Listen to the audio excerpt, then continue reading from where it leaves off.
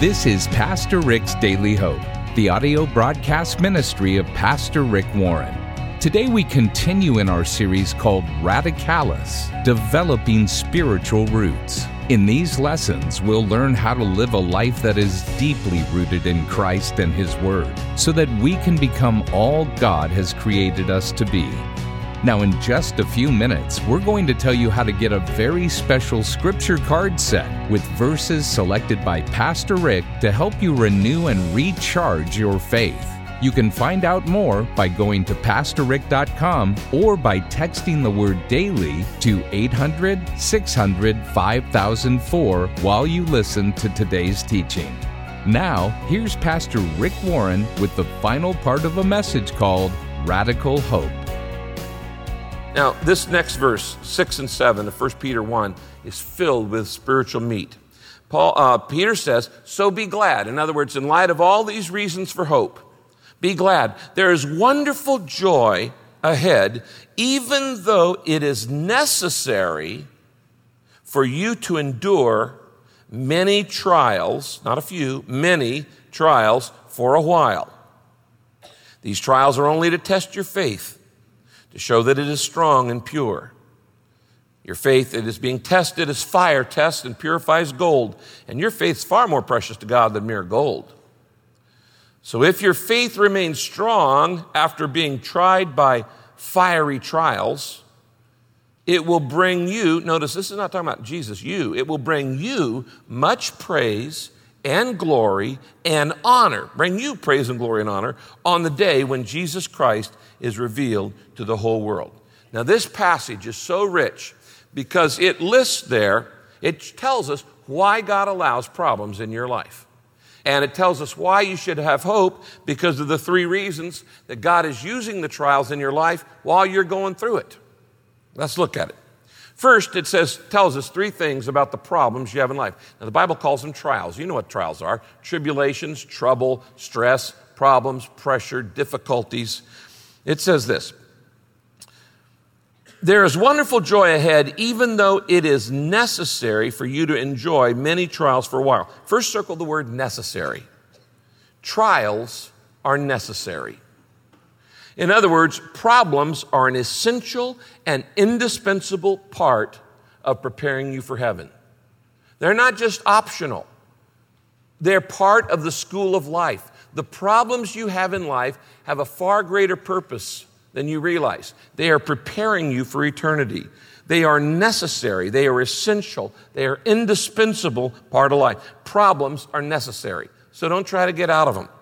The second thing you notice about problems, it says, it is necessary for you to endure many trials. Circle the word many. Now, the word many there actually in Greek is the word varied. It's variegated. And variegated means all kinds of shapes, all kinds of sizes, all kinds of colors, all kinds of levels of intensity. Now, you don't have to read the Bible to know that you get all kinds of problems. All your problems are not the same, right? You get lots of different kinds, big ones, little ones, intense ones, small ones. So the Bible's just pointing out that problems are of many varieties. And the good news is that some of the problems that you've had this last year, those old problems, you're not going to have them in the new year. That's good news. The bad news is you get a whole set of new problems in the new year. And they are varied. They're variegated. So they're necessary, they're varied, and then it says they're temporary. It says the problems are necessary for you to endure many trials for a while. Circle for a while. He's saying problems are temporary. They're for a while. If you were to go to my office and over at the ministry center, you would find a piece of stone on which is chiseled in Hebrew letters the phrase, this too shall pass. And I keep that before me to remind me that no matter what happens here on earth, it's all temporary. That this is just preparation for eternity. The good times will pass, the bad times will pass. The praise will pass, the criticism will pass. It all passes. This too shall pass. And the difficulties you're going through, even if you had them for your entire life, that's minuscule compared to eternity. It's like the farmer who was asked, what's your favorite verse in the Bible? He said, it came to pass. And they said, why is that? That's a strange verse to have as favorite. He said, no, it's when problems come, I know they didn't come to stay, they came to pass. They're just passing through. They're not going to stay with you. So trials are necessary, they're varied, and they're temporary. Now, what is God doing in your life while you're going through what you're going through right now? While you're going through what you're going through, God is doing three things behind the scenes. You might write these down. Number one, God uses trials, to test my faith.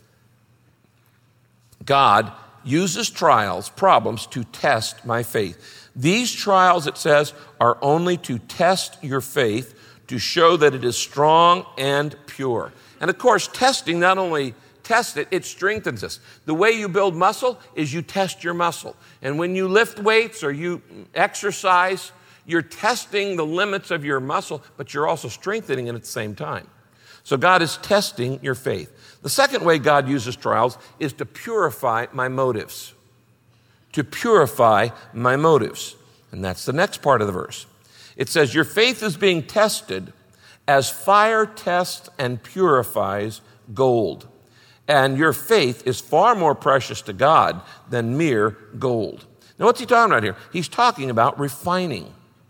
You all know that the way metals are refined is they put them in a big container and they heat up the heat to hundreds of degrees, and the metal melts, and then it burns off all the impurities. That's how you refine metal, is you heat it to an extreme temperature, and the dross is burned off. And all of a sudden what's left is 24 karat gold.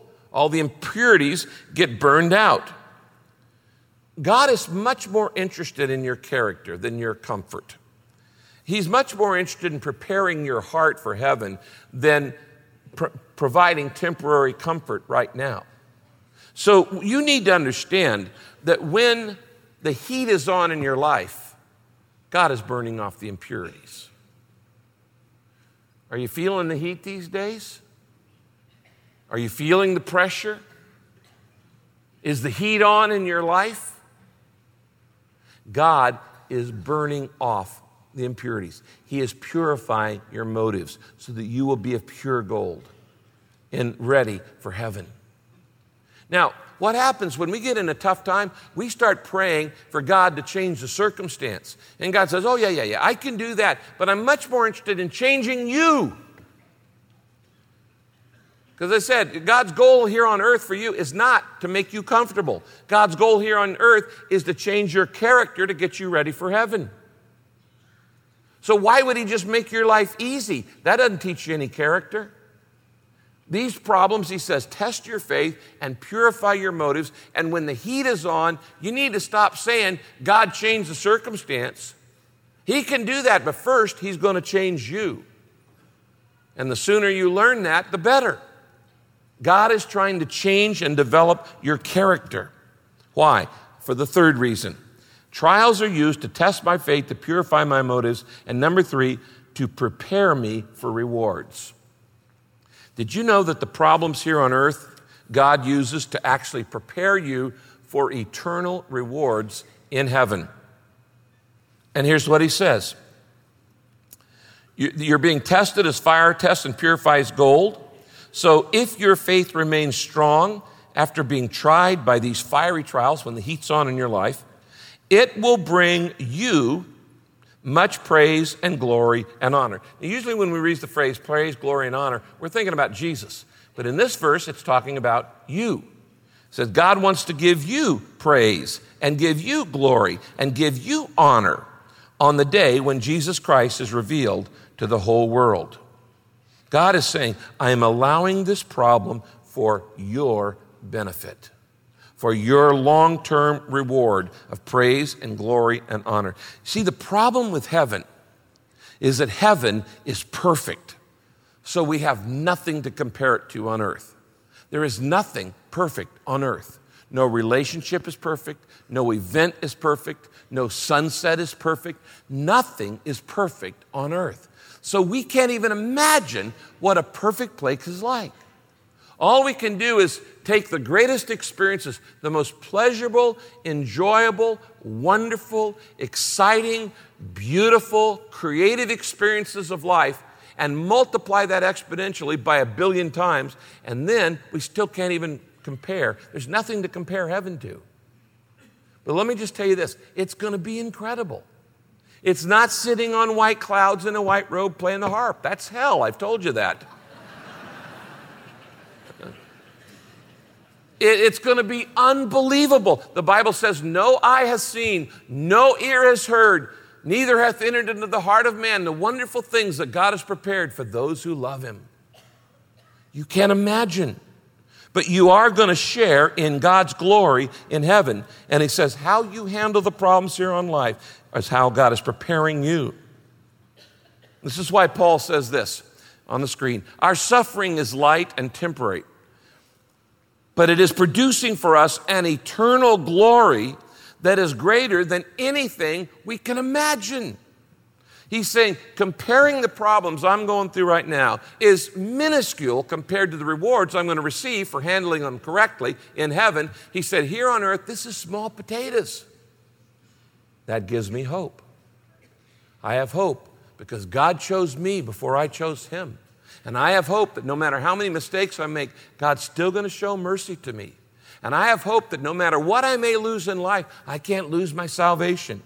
And I have hope that God is going to protect me with his mighty power and make sure I get to heaven. And I have hope that God is preparing me right now for eternity and even using the stuff in my life that I don't like. He's using it all for good. And I know that some of you are just hanging on by a thread. I've talked to some of you. And you're worried about the future. And you're hurting over some relationships. And you may be even grieving over the loss of a loved one. Even in our grief, we can grieve with hope. Why? We're not like unbelievers. We have a hope of eternal life. When we grieve at a funeral, we're not grieving for the person who's died and gone to heaven. We're grieving for ourselves because we're going to miss them. We grieve with hope. After losing a loved one, Stephen Curtis Chapman wrote the words to this song called With Hope. Never have I known anything so hard to understand. Never have I questioned more the wisdom of God's plan. But through the cloud of tears, I see the Father smile and say, well done. And I imagine you where you wanted most to be, seeing all your dreams come true, because now you're home and free. We can cry with hope, we can say goodbye with hope, because we know our goodbye is not the end. We grieve with hope because we believe with hope there's a place where we'll see your face again. We have this hope as an anchor because we believe everything God promised is true. So we can cry with hope, we can say goodbye with hope because we know that our goodbye is not the end. We grieve with hope because we believe with hope there is a place by God's grace. There is a place where we'll see your face again. I want you to realize that God is working in your life even when you don't feel it. And he's doing these 5 things even when you don't feel it. And that's why Peter says in verse 6, be glad, rejoice, have hope. It is not hopeless. It may be tough going for a while, but it's going to be worth it. And the future is secure and assured and guaranteed. Now, these 5 things that I just shared with you from 1 Peter 1, theologians have a theological term for each of them. The fact that God chose to love me in advance, that's called predestination. The fact that God always treats me with mercy, that's called regeneration, that we're born again through his mercy. The fact that God has secured my future in heaven and has an inheritance for me, that's called glorification. The fact that God's power will protect me and I can't lose my salvation is called preservation. And the fact that God is preparing me for eternity is called sanctification. As your pastor, let me challenge you 2 ways. First, that you're going to get serious about developing spiritual roots. You're not going to be a casual Christian. You're going to be a committed one. You're going to develop spiritual roots and learn the spiritual truths that give us hope, give us stability, give us confidence. Don't blow us around when things get tough, but we stand firm because we are deeply rooted with radical roots in the hope and love of God. And how do you do that? How can you build spiritual roots? By taking advantage of all the different ways we have here at Saddleback Church to help you grow. We have daily devotional emails. We have drive time devotions. We have small group curriculum. We have all these different things that you can take advantage of to build spiritual roots. Now, I want to challenge you to make a commitment to say, I'm going to be faithful at worship. If the doors are open on weekends, I'm going to be there if at all possible so I can build spiritual roots. Make a commitment to worship. I'm going to be there as much as possible. And make a commitment to your small group. I'm going to be there as much as possible and be a part of that. The second thing I want to challenge you to do is challenge you to say and pray, God, help me to reach one more for Jesus. The greatest thing you could do for somebody is help them settle their eternal destiny, to get that reservation in heaven. Is anybody going to be in heaven because of you? I guarantee you this, if you will start praying, God, I want in my life to help at least one person get into heaven. I don't want to be in heaven and having brought nobody along with me. God, I want you to help me bring at least one person to you. You know what? If you pray that, I guarantee you God will answer that prayer. I guarantee you. And He'll make it so easy and so natural, and you won't be scared, and it'll be unbelievable, like falling off a log, if you will say, I'm usable. There's a principle in the universe that whatever you need more of, you give it away and you get more back. For instance, if you need more energy, how do you get more energy? Sitting on a couch eating potato chips? No. You have to give energy away in exercise, and it is by giving it away you get more back. It's like when you give blood, God replenishes it in you. Whatever you need more time, you give some of your time away in service. God will multiply it in your life. You need more money, you give it away. And God says, give, and it shall be given to you.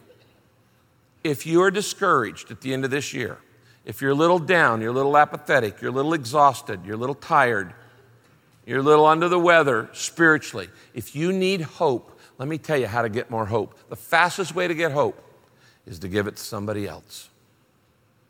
The Bible says this, same book, 1 Peter chapter 3. Always be prepared to give an answer to everyone who asks you to give the reason for the hope you have. I just gave you 5 reasons. To give the reason for the hope you have, but do it with gentleness and respect. Did you know that in the Bible, it never tells us to share our faith? Not once. It tells us to share our hope. Why? Because people are hungry for hope. And if you need more hope in your life and you're feeling a little down and discouraged, you need to start witnessing. You need to start inviting somebody to church. And if you share the hope, you will see the hope in your life explode to a new level. If you've never opened your life to Christ, you need that hope in your heart. Do it now. Let's bow our heads. Father, only you are the source of real hope. All other false hope inevitably disappoints us. Forgive us for all the times we've put our hope in money or luck or the economy or our secret or special plans or some business scheme. Forgive us for the times we've looked to other people to meet needs that only you can meet. Help us to always put our hope and trust in you. We need spiritual roots, Lord, radical roots that go deep into your love and truth and provide genuine hope, not false hope. Now you pray. Say this in your heart. Jesus, thank you for choosing me and loving me before I chose you. Thank you for always treating me with mercy, even when I blow it. Thank you, Jesus, for securing my reservation in heaven. Thank you for promising your power and protection while I'm still here on earth. And thank you for using everything in my life to prepare me for eternity. I want to place my hope in you, not in other things. And I want to trust you completely. In your name I pray. Amen.